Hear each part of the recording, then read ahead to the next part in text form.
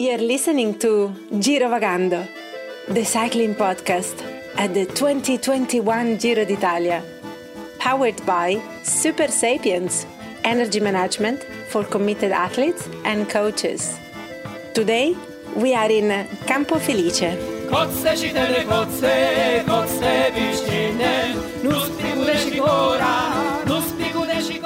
How's the back again? How's the back? I think it's going well at the moment, but we need to be careful because it was a really hard injury. I'm still having the injury. I'm riding with the injury, so I need to be really careful. I'm just trying to do my best, but I need to go day by day and really. Be careful. In the mornings I'm doing physio, I'm doing core. After the race, it's hard to race with this, but I'm just trying to do my best, and we'll see. Well, Daniel, Bernal's back.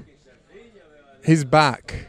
His back, or he's back. I get it. I get it. There? His back was it was a big topic of conversation in the mix zone this morning, as we heard there. He's very cagey about it, isn't he? But by the end of the stage, we were saying that Bernal is back. Yeah, I've got the joke. Can we labour this anymore? I've got the joke now. Okay, well, that's a spoiler alert. Where are we? Where are we, Richard? Which region are we in? Oh, God, no. Hang on. We're in... probably still in Felice. I think we're going to be there the whole Giro. Let's hope not, because that means we'll have to play that song again third night in a row. No, well... Tuscany. No, we're in Abruzzo, but I'm going to give further details about our location this evening. We are about 10 metres from Checo Moser. Francesco Why not Moser. Calling him by the name that everybody knows him by? The sheriff. Just to be different. The sheriff. Francesco Moser. Checo, the Italian. Okay, sorry. Also, Gianni Motta is there. Gianni Motta won the Giro in 1966, I think. I've not checked that, but I'm pretty sure it's 1966, a month or so before the event that you so fondly remember, England winning the World Cup. Oh, that's a low blow. Yeah, well, we are in the presence of cycling royalty. Certainly, Moser won the Giro in 1984, allegedly with the help of a helicopter. But that's a whole other story. Why are we in their midst? Because we're in a restaurant. Well, they just asked us. I mean, there we were loitering in our hotel lobby, and they asked us what we were doing for dinner. Would we like to join them? And we said sure. But we've got the podcast comes first. We said. So here we are, sitting 10 meters away, recording the podcast. Before, I'm sure, going and enjoying some nice drinks and some food with Francesco Moser and Gianni Motta. We're in a rather unpromising sounding restaurant, eating establishment tonight, birreria, sort of, a beer tap room, called La Patatina, which is the sort of potato chip. Got a good feeling about it, though. They're very attentive. They are. And I wonder how many, we speak about this a lot, about how big the Giro is, how big cycling is. I'm very struck with everywhere we go by the hype around Pipo Ganna. He's really caught people's imagination, and not just cycling fans, but the whole country, it seems. But how many of these other diners know that they are dining in the presence of the cycling podcast?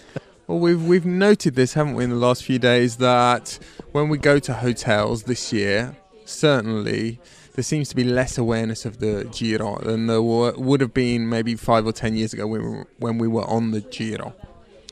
Well, shall I crack on? We need to get on with the stage, because it was a bit of a belting stage, certainly with a cracking finish. A lot happened. I mean, it was an exciting looking stage on paper. We started in Castel di Sangro, and we will be returning there later in the episode, because we went on a bit of a pilgrimage in Castel di Sangro. You'll be hearing about that. It was a 158-kilometre stage to Campo Felice, first proper mountain stage, 4 classified climbs. The profile looked like an upturned saw, just up and down all day. There was not a metre of flat. with a category 1 climb to finish. And most interestingly, with a 1.8 kilometre gravel section, which in the weather that we had today threatened to be mud. But we'll come to that. Stage started with a flurry of attacks, but a bit of a theme of this year has been that either breaks have gone quite easily or they've not gone at all. Nothing was really sticking until as they climbed the Passo Godi, around 30 kilometres into the stage, a large group slid off the front.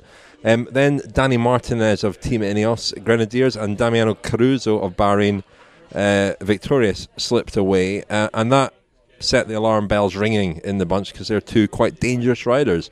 Dani Martinez is being used as sort of a space probe, isn't he, in these mountain He's stages? Like that thing they sent up to Mars to the Mars robot. To see if there's any life down the road.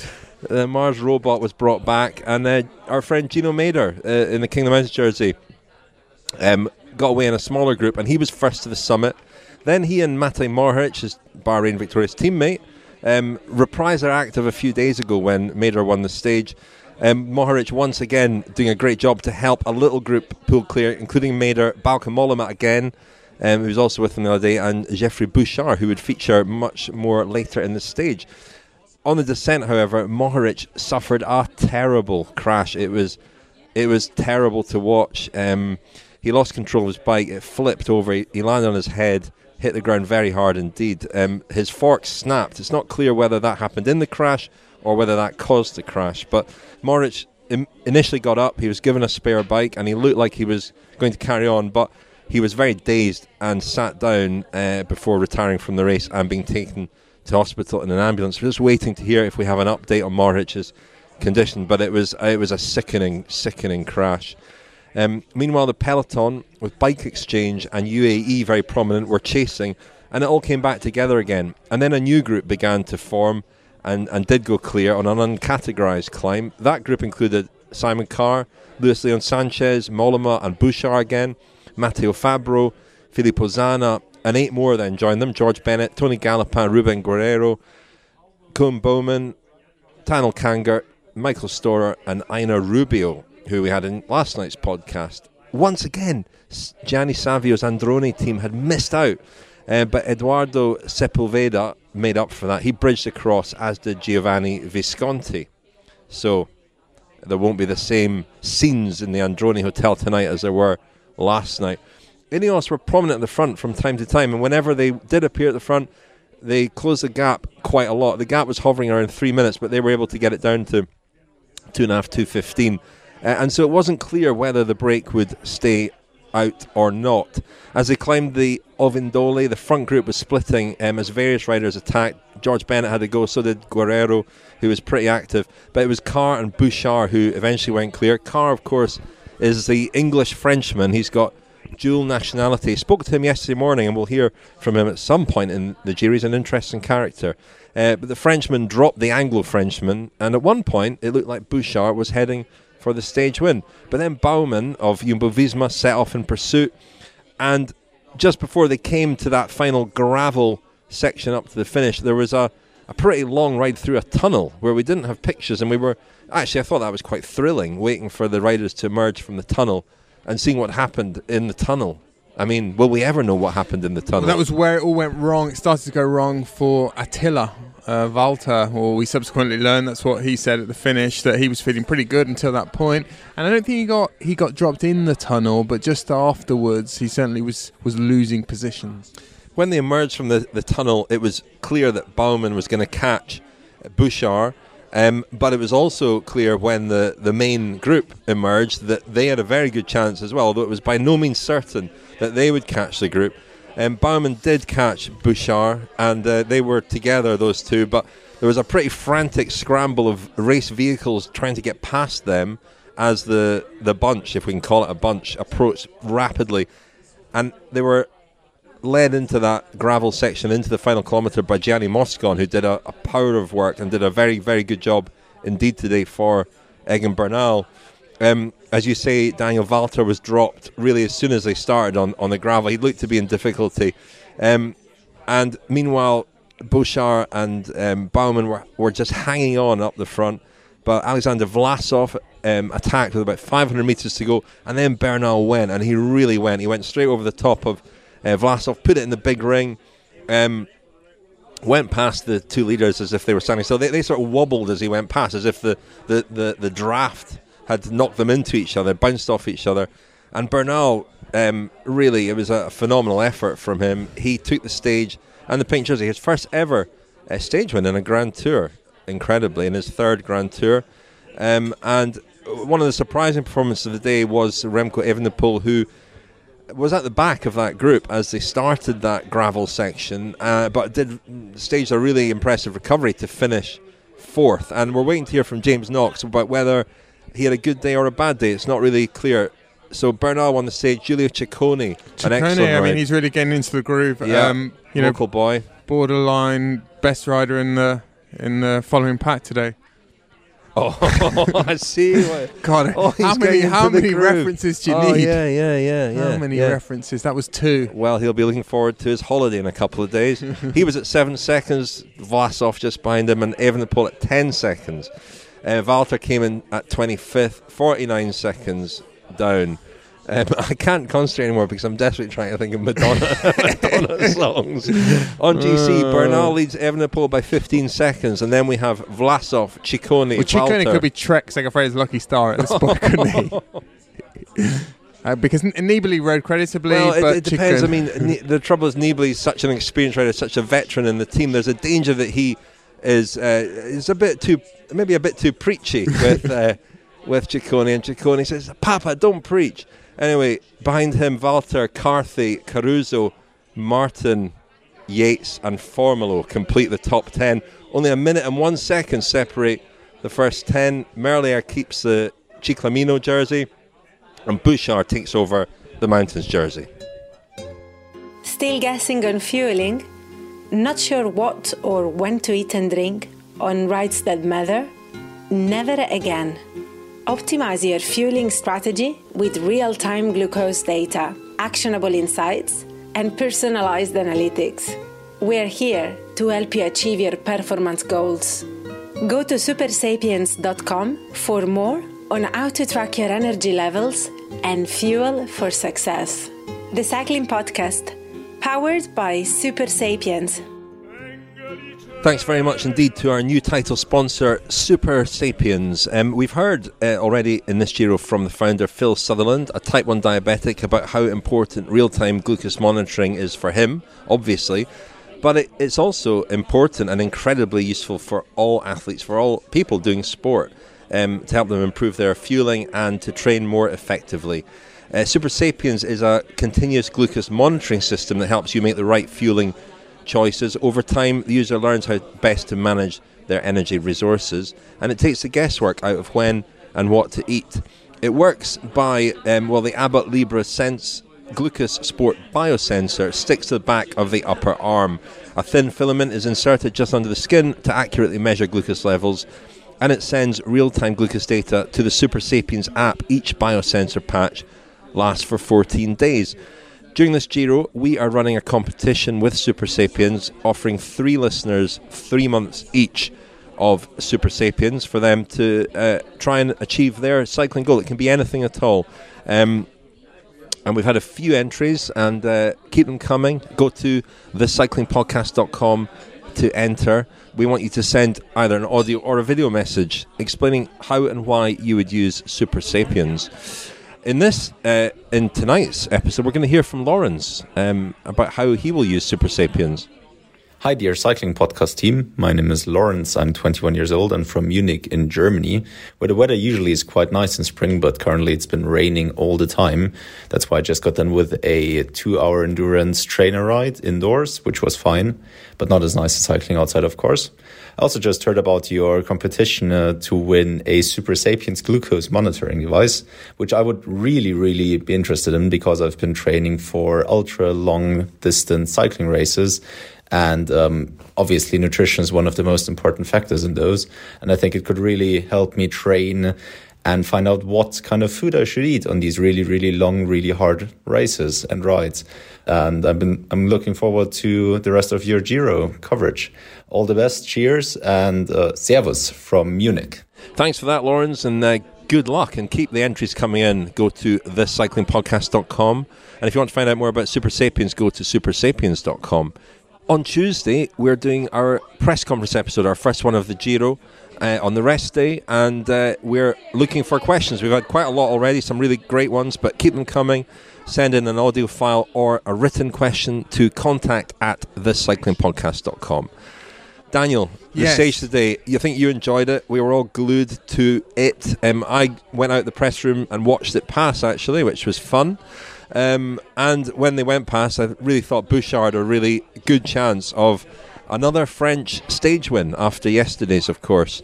But it really did kick off behind him, and it always seemed as if really Ineos Grenadiers were in charge today and in control of things, and clearly wanting to set it up for Bernal, although they said at the finish that actually the plan had been for Moscon to try for the stage win at one point. But you get the sense that Bernal's very keen to push home his advantage wherever he can, and he should be, because if Evenepoel is a big danger, and we're a long way from Milan, but he wants to go into that time trial Milan with a decent cushion on Evenepoel, given the time trialling ability he has, and given what an unknown quantity he is. Yeah, it's interesting the way Ineos are riding. They're not necessarily riding in the style that we associated with Team Sky, and I think that's one of the reasons why we're seeing so much latitude given to the breaks. Not in terms of time, because they're not necessarily getting sort of 15, 20 minutes, but we've seen the break go to the finish on numerous occasions already. It probably should have done, nearly did today. And Ineos aren't sort of steamrollering the race. Sometimes they're hedging their bets a little bit. And, you said there, Rich, they were keen to set it up for Moscon today. That wouldn't have been the case if you think back to the sort of Froome Tours de France, or the Wiggins ones, or even the Thomas Tour de France, or other Grand Tours they've won. There really hasn't been any latitude for stage wins from other riders. So that reflects a change, which we've heard about all year. And then what about the other teams? Well, who are the strongest GC contenders? I think Vlasov is definitely one of the top 5, but we've heard from Martinelli already this week, and he's quite downbeat about how strong his team is. The Koenig Quickstep, to me at the moment, they're still a little bit of a mystery. They're not riding as aggressively as I expected them to. I think they're sort of trying to nurse Remco Evenepoel. We got pulled up on our pronunciation of Evenepoel. But I think they're sort of trying to nurse him, or they have nursed him successfully through the first week, but they're certainly not in a position, or they're not minded to really take the race to the other teams yet. And beyond them, I mean, Bahrain have looked fantastic, but they've been they've been deprived of their leader, Mikel Landa. So now they've got various different options, but they're not going to take the race by the scruff of the neck. So there's no one really there to do it apart from Ineos, and consequently there are definitely going to be opportunities for breaks. What about Trek Segafredo? Because they've got Ciccone in a very strong position, and they've got a very strong team, but they're taking a similar attitude where Mollema's getting a lot of chances as well. Nibali is clearly not in a position to fight for this for much in this race. The question is, do they sort of preserve him for a stage win, or do they throw all their resources behind Ciccone? Because that's a big decision for them now, is it not? It is. He made a rare appearance in the mix zone this morning, Vincenzo Nibali, and he said that he crashed yesterday, didn't he? And that really compounded the problems he's faced since the start of the Giro, because, as we all know, he broke his wrist a few weeks ago. It looked as though he wasn't going to be able to even take part in the Giro. Made it here almost miraculously, and then crashed yesterday. And he's not necessarily in the best form, but he's riding pretty well. But I got the sense he was sort of intimating this morning that he is willing to sacrifice himself for Ciccone. But Ciccone is an unknown quantity as far as the general classification is concerned. And I think he's an unknown quantity even to himself. The one thing in his favour, there's nothing, there's no big time trial, and it's a climbing battle until Milan now. And on the terrain that we've got ahead of us, we don't have, until the very last week and the last 2 or 3 days, we don't have 3-4 huge 2,000 metre type mountain stages in a row. And on the sort of medium, the kind of Apennine stages, Ciccone has sort of shown that on his day he can match the best riders in the world. And I think he seems to be in the best form of his career this week. So I don't really think he should feel intimidated or inhibited in any way. I mean, I don't expect him to win the race, but this is a great first sort of testing board for him in his sort of rise, in his development towards becoming a general classification rider. He doesn't seem in any doubt about who's the strongest in the race at the moment. Let's hear what he said after the finish. I was there, I was in his wheel. I tried to follow him, but he was really, really strong. When I saw that he put the 53 in front, I tried to keep with my tempo, but for sure he was another level today, and I think he's the best guy that we have here, and for sure will be hard to fight with him in the next day. So Ciccone there remarking on Bernal in particular, and I think Bernal looks better than he did when he won the Tour in 2019. I mean, that's not actually saying much, because if you cast your minds back to that 2019 Tour, in the Pyrenees, Pinot was the best climber, and Bernal was always sort of losing handfuls of time, whereas here he has looked really sharp, really dynamic. And in the past, I think we've thought of him maybe as a bit of a diesel, Quintana-style rider, but actually he's I've thought that when he's attacked, he's really put the others to the sword. The one great unknown is still Remco Evenepoel, is still very close, and obviously, had enough today to limit his losses and actually rode that climb really well in the end. But there was there was a very strange moment in the race today when he went to the front, when there might have been crosswinds. I said there were no flat meters. There was a sort of plateau, and there might have been a bit of crosswind, and he went to the front, followed by Peter Seri, his teammate, as if they were trying to sort of force some splits, some echelons. It was odd to see him taking that on though himself, rather than have his team do it, because he does have a strong team here. But João Almeida, Fausto Masnada, often they've been looking around to see where he is, and I don't know whether this is just inexperience, but it's odd. And I do think that, I think Evenepoel's such a talent that I don't think 3 weeks will be a problem to him at all, and we could still see a better Evenepoel emerge in this race, I think. His approach to the last week has been quite uncharacteristic. Well, uncharacteristic. We have very limited sort of sample size of races, and certainly we have no Grand Tours to go on. But it seems to me that he's made a real effort to reset, readjust, reboot his whole approach to racing this week. I mean, that might be partly because he's had to. He doesn't have the racing in his legs. He can't Remco it in the way that he has done in other races over the past year, 18 months. He can't go from 60 kilometres or 40 kilometres or do things that we were not accustomed to seeing in cycling, or hadn't been for many years. So, he's riding within himself, and maybe that explains why he's just really ridden like a normal GC contender, a kind of conservative, mature GC contender who knows that the third week is the most important, and is going to build towards that. But we're not sure, are we? You say there, based on his talent, he should recover brilliantly, and we keep saying he's going to improve, but we don't know. Well, let's hear from his De Koning Quick-Step teammate, shall we? James Knox, our audio diarist. Oh, shit, yeah. That one hurt quite a lot, to be honest. Lived up to expectations, really, up and down all day. Anticipated a big fight for the break, and I guess our game plan was really to be there from kilometre zero, defending Remco, keeping an eye on particularly Ineos, but also FDJ, Astana, Bike Exchange, the other GC teams trying to get guys up the road. And the fight just went on and on and on, and we had some long climbs and tricky downhills. It was splitting on climbs, splitting on descents, brakes going, brakes coming back. yeah, some important moves going. We had all doing our best to be alert. I think I should probably say that Masnada saved our asses there a couple of times. He did a really good job covering some of the most important moves. I think but I took a bit of a kick in, if I'm honest. It wasn't too bad in the start, but obviously start like that for a good, mad. I don't actually know how long it was, but yeah, went on for a while.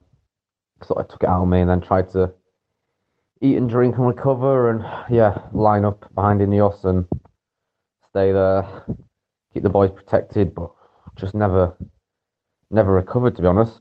And just suffering, really suffering.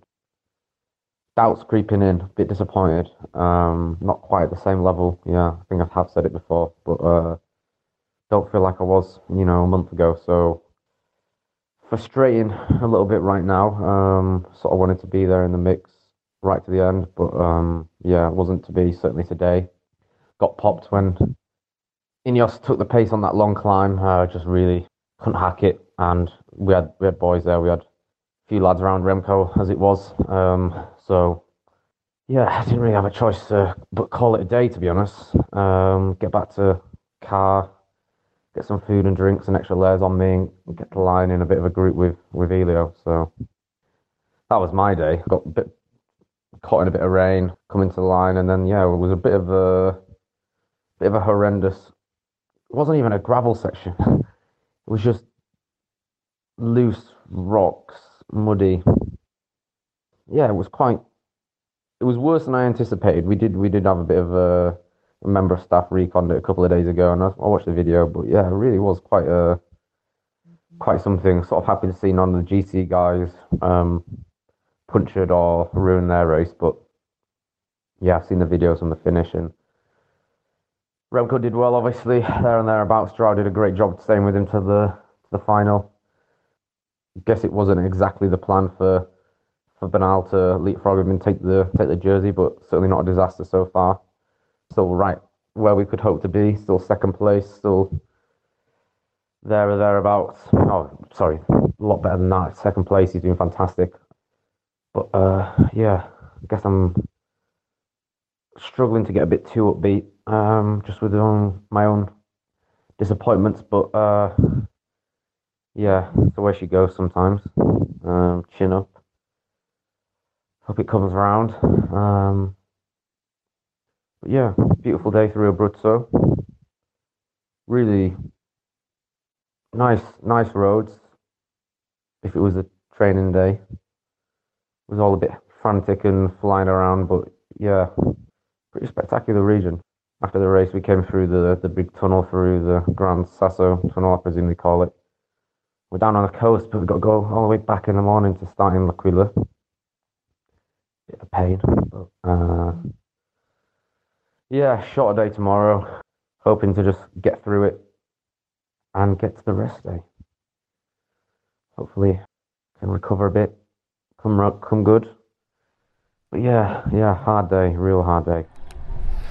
Well, here we are, Daniel, on our much promised pilgrimage in Castel di Sangro, and we're outside the pizzeria. This is very unnerving for me because I'm being guided by you for once. Usually it's the other way around. I'm doing everything you say. I'm like your robot for the day. Well, let me take you on a little tour of Castel di Sangro. Daniel, where 25 years ago, Joe McGuinness, the American author, came to live for a year. This was the subject of our Kilometre Zero, of course, the other day. Now, everything in the town happened here. All the footballers ate here in this pizzeria. It was called Marcella's, and Marcella ran the place. It's now called La Lanterna. Why are we going into a pizzeria at lunchtime? Italians don't eat pizza at lunchtime.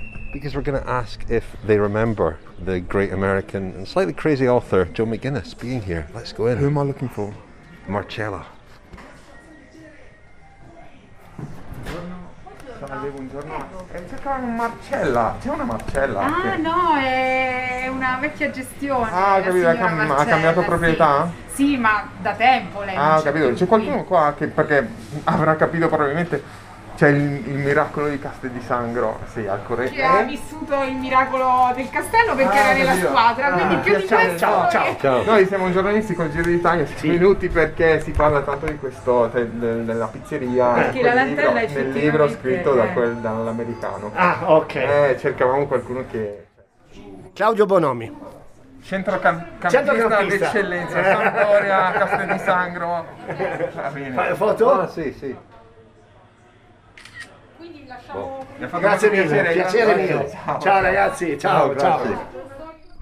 Well, Daniel, that was astonishing. Marcella is no longer there, but you spoke to the proprietor of the pizzeria now, and about 5 minutes into the conversation, he dropped a bombshell. Well, indeed, Rich. I asked Claudio Bonomi, the pizzaiolo and owner of the pizzeria La Lanterna, if he had any good anecdotes about Joe McGuinness, and he started telling me a story about the game in Bari, the infamous game in Bari, and I said, oh, well, you obviously went to the games, you went to the away games, you travelled with the team, and he said, what do you mean? I played centre midfield.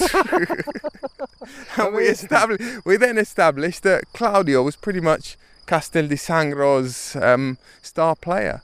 Yeah, quite good advert for his pizza now, not being unkind, but I looked him up and he had long kind of flowing hair. What a sight he must have been to, if you were watching him play, it's more than a mane, it was almost down to his feet. Claudio Caniggia style, long straggly hair. And I think he signed mid-season from Sampdoria, I need to look this up, and so he was a big, exciting signing for the team, so absolutely amazing to bump into him. We're going to send pictures of the town to Nancy Doherty, Joe McGuinness's widow, who we spoke to for the episode of Kilometre Zero. But I went on a bit of a pilgrimage around to his old apartment, the hotel McGuinness stayed in, and I must say my impression of Castel di Sangro don't quite mirror the impression from reading the book, where you feel like it's more of a one-horse town. There are a lot of shops, a lot of cafes, bars now, a couple of hotels I noticed, and a lot of young people. And we're overlooking it now, aren't we, Rich? Let's describe the scene a little bit. Well, there's the hill that's very famous behind the town, the sort of very kind of rounded hillock behind Promontory. the town. And then we're surrounded by the Abruzzo Mountains, I guess. Yes, and the stadium itself is just, I think it's slightly south of the town centre, probably a kilometre or so from the town centre, and we can see it. We tried to film a little vlog there, but we were chased out. I felt like I was Joe McGuinness there, because that's exactly the sort of thing that he encountered. There was a degree of protectiveness, suspicion of us as we went into the grounds of the stadium, and a little vehicle, council officials, they weren't police, were they? They followed us in and told us to scarper. Yes, obviously, the whole story itself became pretty contentious, and we heard Claudio talking. He sort of, he referred to Joe McGuinness's book and the things that were slightly different in reality from the way that maybe Joe McGuinness described them, particularly the Bari game. When he revealed to me that he was the centre midfielder and star player. Recollections of events may differ, as the royal family put it. Well, you can confirm this to me. I think Joe McGuinness writes in his book that he was at the infamous Bari game and that he was in the stadium and stayed 5 minutes and left in disgust. Claudio told me there that as far as he was concerned, Joe McGuinness was on the beach that day, and he didn't go anywhere near the stadium. I'm sure there are some inconsistencies, but he was. The book ends on a bit of a sour note, which is a shame in a way, and as we heard in Kilometre Zero, there's a possibility of it being translated to the screen, serialised, or made into a one-off movie, and they may well discard the final chapter. There's a big smile on his face when he was talking about Joe McGuinness and some fond memories, I think, and I got the impression that it was very much whatever sort of disagreements there were, and also lawsuits after the publication of the book. It's all pretty much water under the bridge now. And it was a great time for the town, I think, because the football club gave the town such a focal point for that 1 year, and then it disappeared a few years later. It went bust in 2005, the team. And for Claudio, of course, where it had a very left a very lasting mark on his life, because he met his future wife there. Hence why, despite leaving the football team Castel di Sangro, going on to probably bigger and better things, he returned there post-career and took over La Lanterna, and is now the pizzaiolo. Well, it was quite poignant, actually, Daniel, walking around Castel di Sangro and seeing where Joe McGuinness had lived. I feel like I've been reliving that season that he spent in Castel di Sangro in 1996-97, having spoken to his widow recently and reread the book and really kind of, I can imagine him in that year being on the touchline or the sidelines of the matches, sort of kicking every ball, heading every ball, and I feel like I've been doing that myself. And this is coming from someone who, your relationship with football is a difficult one. It's a frosty one. It's been very, very close and very distant at various points in my life, Daniel. But this is just a great book, a really entertainingly written and well-written book, and I can't recommend it highly enough. It's very immersive too. You're really there, and as we heard there in the package from Castel di Sangro, we met one of the stars. Well, I was of about that to team. say, I mean, as much as I'm looking forward to the cuisine at La Patatina, I would have quite liked to stay at La Lanterna in Castel di Sangro and just soak up and just listen to old Claudio Bonomi's yarns, particularly about Maradona. He was in the same Napoli team as Maradona briefly. He got around. He played for lots of different clubs, and I messaged Nancy, Joe McGuinness's widow, to tell her that we'd met him, and she says, I remember him as an adorable young man with a cherubic face and golden curls and the skinniest legs I've ever seen.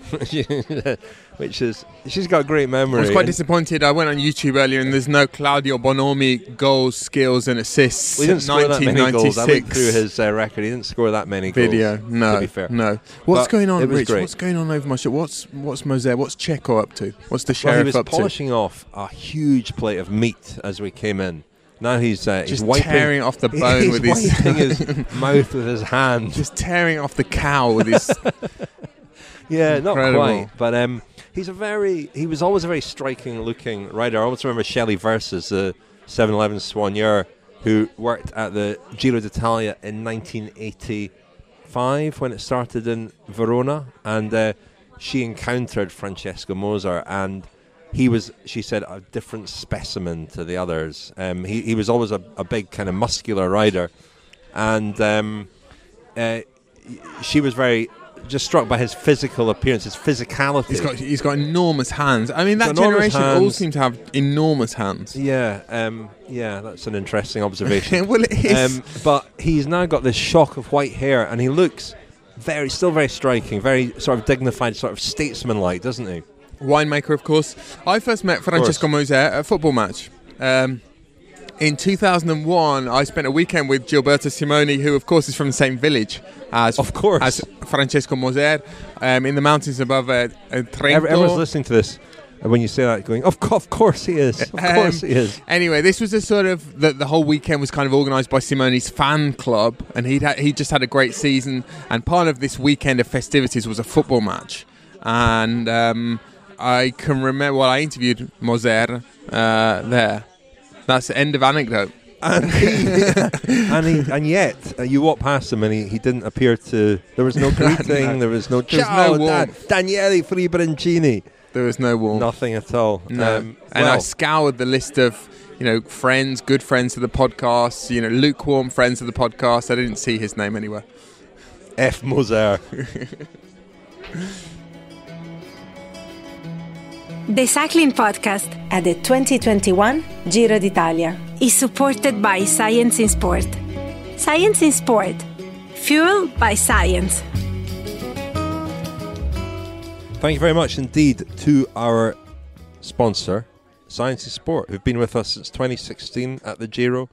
And they still offer you, the listener, 25% off all your Science in Sport products at scienceinsport.com. When you go to checkout, enter the code SISCP25, SISCP25. And we are running our Super Sunday competition.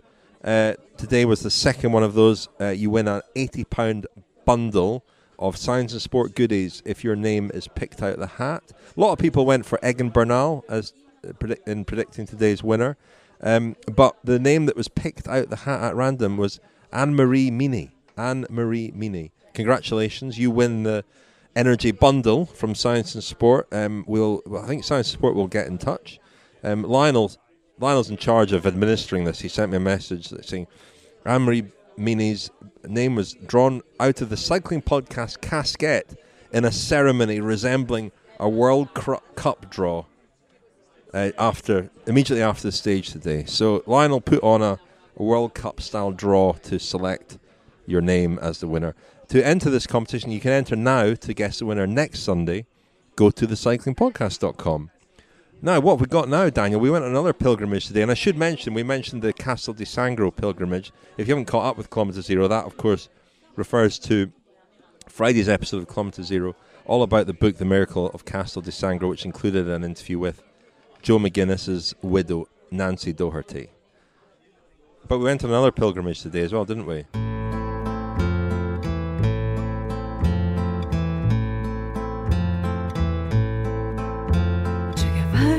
Sueño la mane quando luttata mi chiamava fuori quando io capicca lo pane mamma se toia mi sento il cuore sotto lo giorno. All right, second little detour, fuori pista, off piste.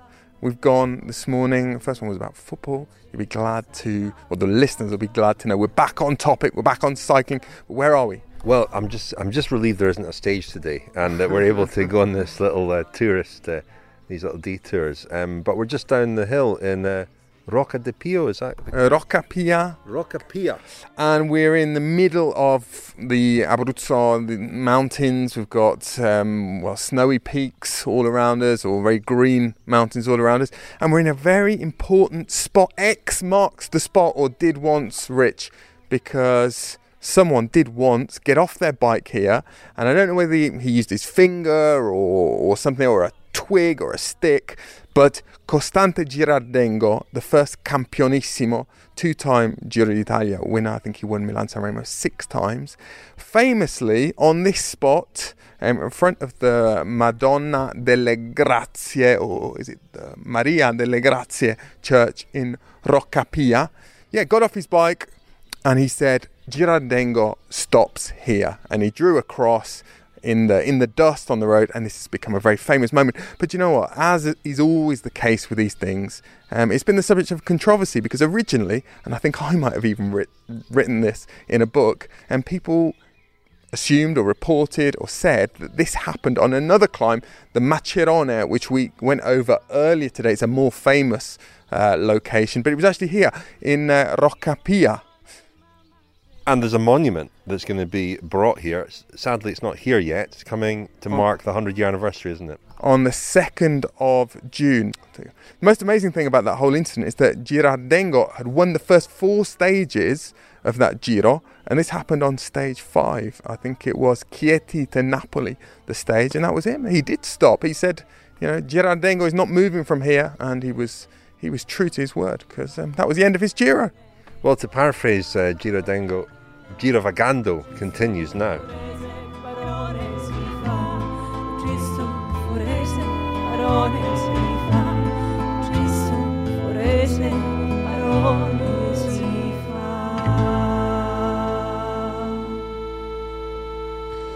Well, Rich, that's the second time you've threatened to, I don't know whether it was even a threat, I think it was, you announced your decision that you were going to stop, you were going to end your Giro this afternoon.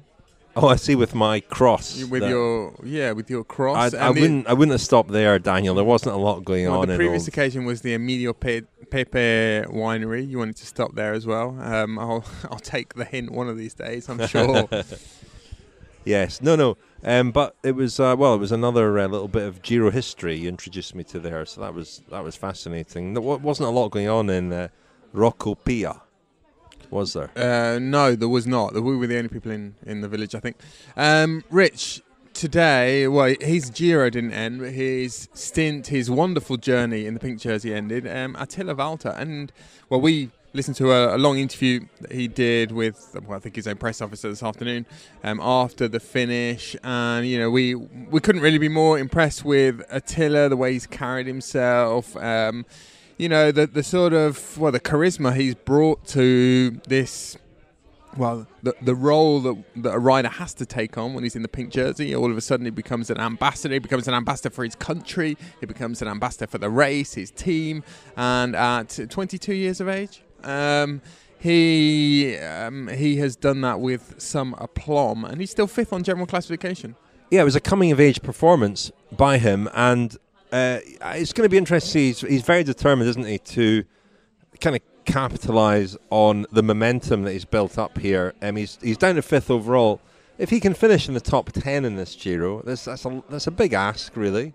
But that would be a great kind of foundation stone for his future career. Slightly concerned by the fact that, well, I mentioned last night that Julien Pinot, his coach, he has become accustomed to, or he started sending me pictures of cannoli, the Sicilian desserts that he comes across. Today, instead of concentrating on his protege's, defence of the pink jersey, he was in triumphant mood because he sent me a picture of these chocolate cannoli that he'd discovered somewhere in Abruzzo. I'm not sure how much he was concentrating on Attila's watts and his, physiological data. It's still a goal of ours to get him on the podcast, I think, to talk about Attila, but also talk about his brother Thibaut and how he's getting on, because we want to know, don't we, how he's getting on. Yes, we should. It's a sensitive subject, as we know, at Groupama. And Julien, I think he's quite reticent to talk about it because, as he said to me recently, it's like state business when anyone talks about Thibaut Pinot. He's a sort of national treasure, and he has to go through all sorts of different channels and ask for all sorts of different kinds of permission. It's his brother, for before he goodness speaks sake. about his brother. Rich, not forget cannoli. But let's continue to talk about food. Last night, we ate in a lovely restaurant in Molise, didn't we? And we've been talking about this La Molisana, this brand of pasta. We got a lovely gift pack the other day. Molise is famous for its pasta. I had a lovely spaghetto, they called it, in sort of a broccoli sauce last night. That was very enjoyable. But tonight we're in Abruzzo. I had my favourite pasta, the orecchietti. Yes, you which did. is lovely. And although not very typical of Molise, it's more sorry from about Puglia. that. It's very tasty, though. Very, very tasty. And tonight, I'm just looking at the menu here. In Abruzzo, they always talk about spaghetti alla chitarra, spaghetti, the guitar spaghetti. And the guitar is the machine they use to cut the pasta. And there's a lot of it here. Chitarra, there's a chitarra with saffron, gorgonzola, and porcini. But this is going to shock you. The Italians being prescriptive about food, but I'm reliably informed that the spaghetti has to be exactly 2 millimeters wide when it's cut by the chitarra. Wow. Well, I'm going to measure it when I get a plate of that, just to check that they're conforming to the rules. Designed, cut, tailored, conceived for maximum porosity, so the sauce sticks to and sort of amalgamates around the antipasti is worth mentioning from last night as well, isn't it? Yes, it was fantastic. It arrived sizzling on the scamorza, figs, and we left it on a little bit too long, and it burnt a bit underneath, but it was still very tasty. Daniel, you spoke to Pello Bilbao this morning as well. Pello Bilbao. Just to change the subject back. Very radically. Controversially. Yeah. Bahrain victorious. I mean, we've been struck by how strong they've been in this first week, but they've had a lot of misfortune as well. Mikel Landa crash out. Mikel Landa, of course, a very good friend of Pello Bilbao's, a fellow Basque. And Pello this morning was sitting, or I think it was about 2 minutes down on general classification, still sort of on the fringes of the mix. Had a few problems on the final climb yesterday. And I was curious to know really how Bahrain are going to play these different cards they have. They've got Gino Maynard, and they've got Pello, and they've also got Caruso, who is riding high on general classification. So anyway, he was Pello this morning. Pello, it's a few days now since Mikel crashed, but I know you two are great friends. Just tell me, what your emotions were that day. It's been a hard day, for me and also for all the team, because just the day before we had such good feelings with all the team working in the front, controlling the final part of the race. Mikel feeling strong, really confident, attacking, And when you see the team and the leader in such a good situation, it's like we were expecting great things here, no? And just the next day was very disappointing, no? To see how the leader goes home with a very dangerous crash, no? Could be also worse, but in the end, okay, 3 ribs and the collarbone, and we hope that it's gonna be a fast recovery for him. And you've been riding well. I know you had a bit of a problem in the finale yesterday, but what are you thinking about your own race now? Because the team has so many options with Gino and Caruso and you. What's the plan?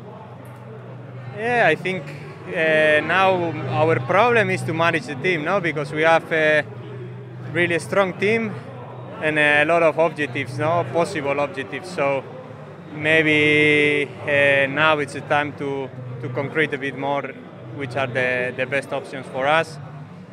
Maybe also for me, no? Because in this moment I lost quite a lot of time for the GC.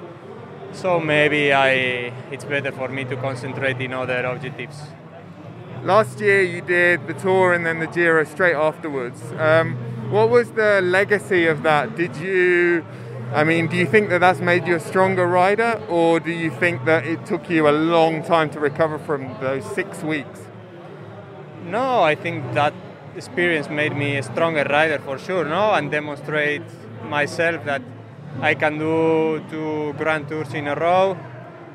I was just 2 days at home, no? I think, because after the Tour I went straight to the Worlds. So mentally, the most difficult was the mental factor. But I had a really great motivation, not big stress, because the main goals were on the Tour. So I came to the Giro with not big responsibility or big stress, and with a really nice team around that they protect me and they motivate me every day. So the experience has been really nice, and I demonstrate myself that if the head is concentrated and motivated in the race, the body can achieve anything. No, we always can give more than we think, and that was a good demonstration for me. So this year I also have the intention to do Giro and after the Tour. Well, the other great talking point from yesterday, Daniel, was the inquest at Androni Giocattoli and Gianni Savio's dark mood.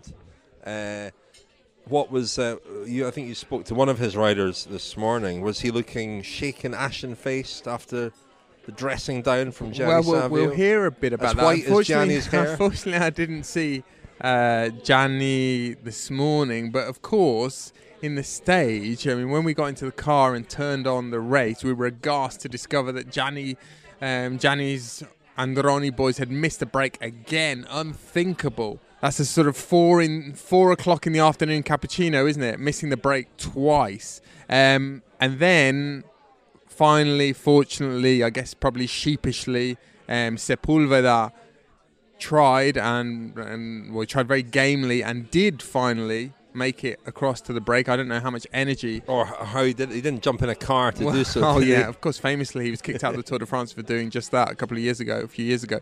But he did make it across to the break. As I say, it proved fruitless in the sense I don't think he had much energy left. But I was very curious to meet and find a little bit more about Tesfazion, because they signed him from the NTT, so the Quebec continental team, and Quebec were very sad to see him go. I think they would have liked to keep him, but he's performed very well so far this year. He was extremely good at the Settimana Coppia Bartali a few weeks ago. Hasn't necessarily been that prominent so far in the Giro, but he's very young, 21 years of age, and he was interesting. He was talking to our friends from Bidon, the Italian podcast, the official Giro podcast.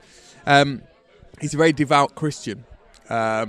They sort of asked him what he was reading on the Giro, and he said the Bible, and he said not only does he think about it when he's reading it at night, he thinks about it all day in the stage. But unfortunately, yesterday he wasn't in the break, like all of his teammates, and today, as we just said, at first. They also missed it. So we heard last night, or Gianni told me that he was going to give his team and his director sportifs a dressing down. A rollicking. Yeah, yesterday evening. So I was curious to find out exactly what that entailed. Now, yesterday, Gianni at the finish wasn't very happy because none of the Androni riders were in the break. What happened yesterday? Why did you guys miss the break? Yesterday was too much difficult to break away because all team needed to break away. But also me, I give all my best. I attack too much times, but in the first climb I finish, I drop, and after I catch. But he's angry. When one rider from Androni, for sure, top 10 in front. It's difficult to imagine Gianni Savio angry. Usually we see him and he's smiling and he's shaking hands, but what's he like when he's angry? Yeah, because in the meeting he say one rider to break away, but everyone was trying to break away, but in the descent it's difficult because 57 kilo, I don't know how can I go in breakaway. You say you don't speak Italian, but do you understand it when Gianni says every morning cattivi e determinati? No, because in my language some words is Italian. Sometimes I little bit understand, but sometimes Giovanni Elena transfer for me. So cattivi e determinati, you know what that is, because Gianni says every day, I think. I know for Gianni compliment and bene così. Yeah, hang on, sorry.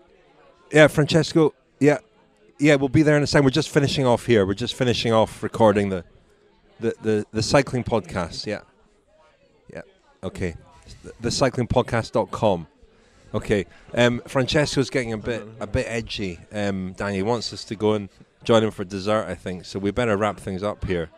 Thanks very much. Has it been? Have we learned a lot today at the Giro? Do you think? Well, we learned a lot about Castel di Sangro. That was nice. I enjoyed our little stop in Rocca as well. Do you know what? There's a correction. I always get something wrong every single night, pretty much. Usually more than one thing. Last night I said that there was this confusion about the espressino coffee and the caffè triestino.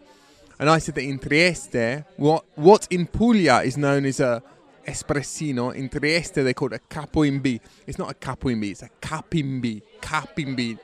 No O, Richard. Not a Cardi B, which you were offered once in East London.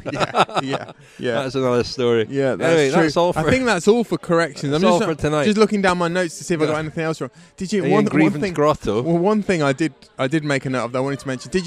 Did you notice that today, Rocca di Cambio, where the press room was, so just before the finish line, it's twinned with Saas-Fee in Switzerland.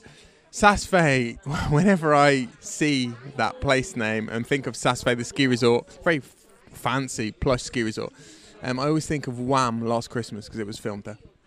Well, let's sing out with that, shall we? Let's not. Obviously. Let's not. Well, listen. Let's end it there. Tomorrow's a nice, short, flat stage, late start. Thanks very much for all your feedback so far on our Giro coverage. We were up to 3rd in the iTunes chart today. Is that good? For sports podcasts in the UK, which is excellent. I think our best result outside the Tour de France. So thanks very much for listening, and thanks very much for all your feedback. If you want to leave us a review at iTunes, that would be most welcome. And yes, keep the feedback coming. We really enjoy hearing it. Lionel's manning the emails and forwarding on all the nice ones, and keeping all the nasty ones for himself, which is great. So we're only getting nice, positive feedback. I'm sure that's all we're getting, full stop. Anyway, we'll be back tomorrow night. We've got Common Zero coming tomorrow morning, hopefully. Fingers crossed. But no, it's coming. It's coming. It's going to be called La Prima Donna. La Prima Donna. That's coming tomorrow. Thanks very much, Daniel. Let's go and join Francesco.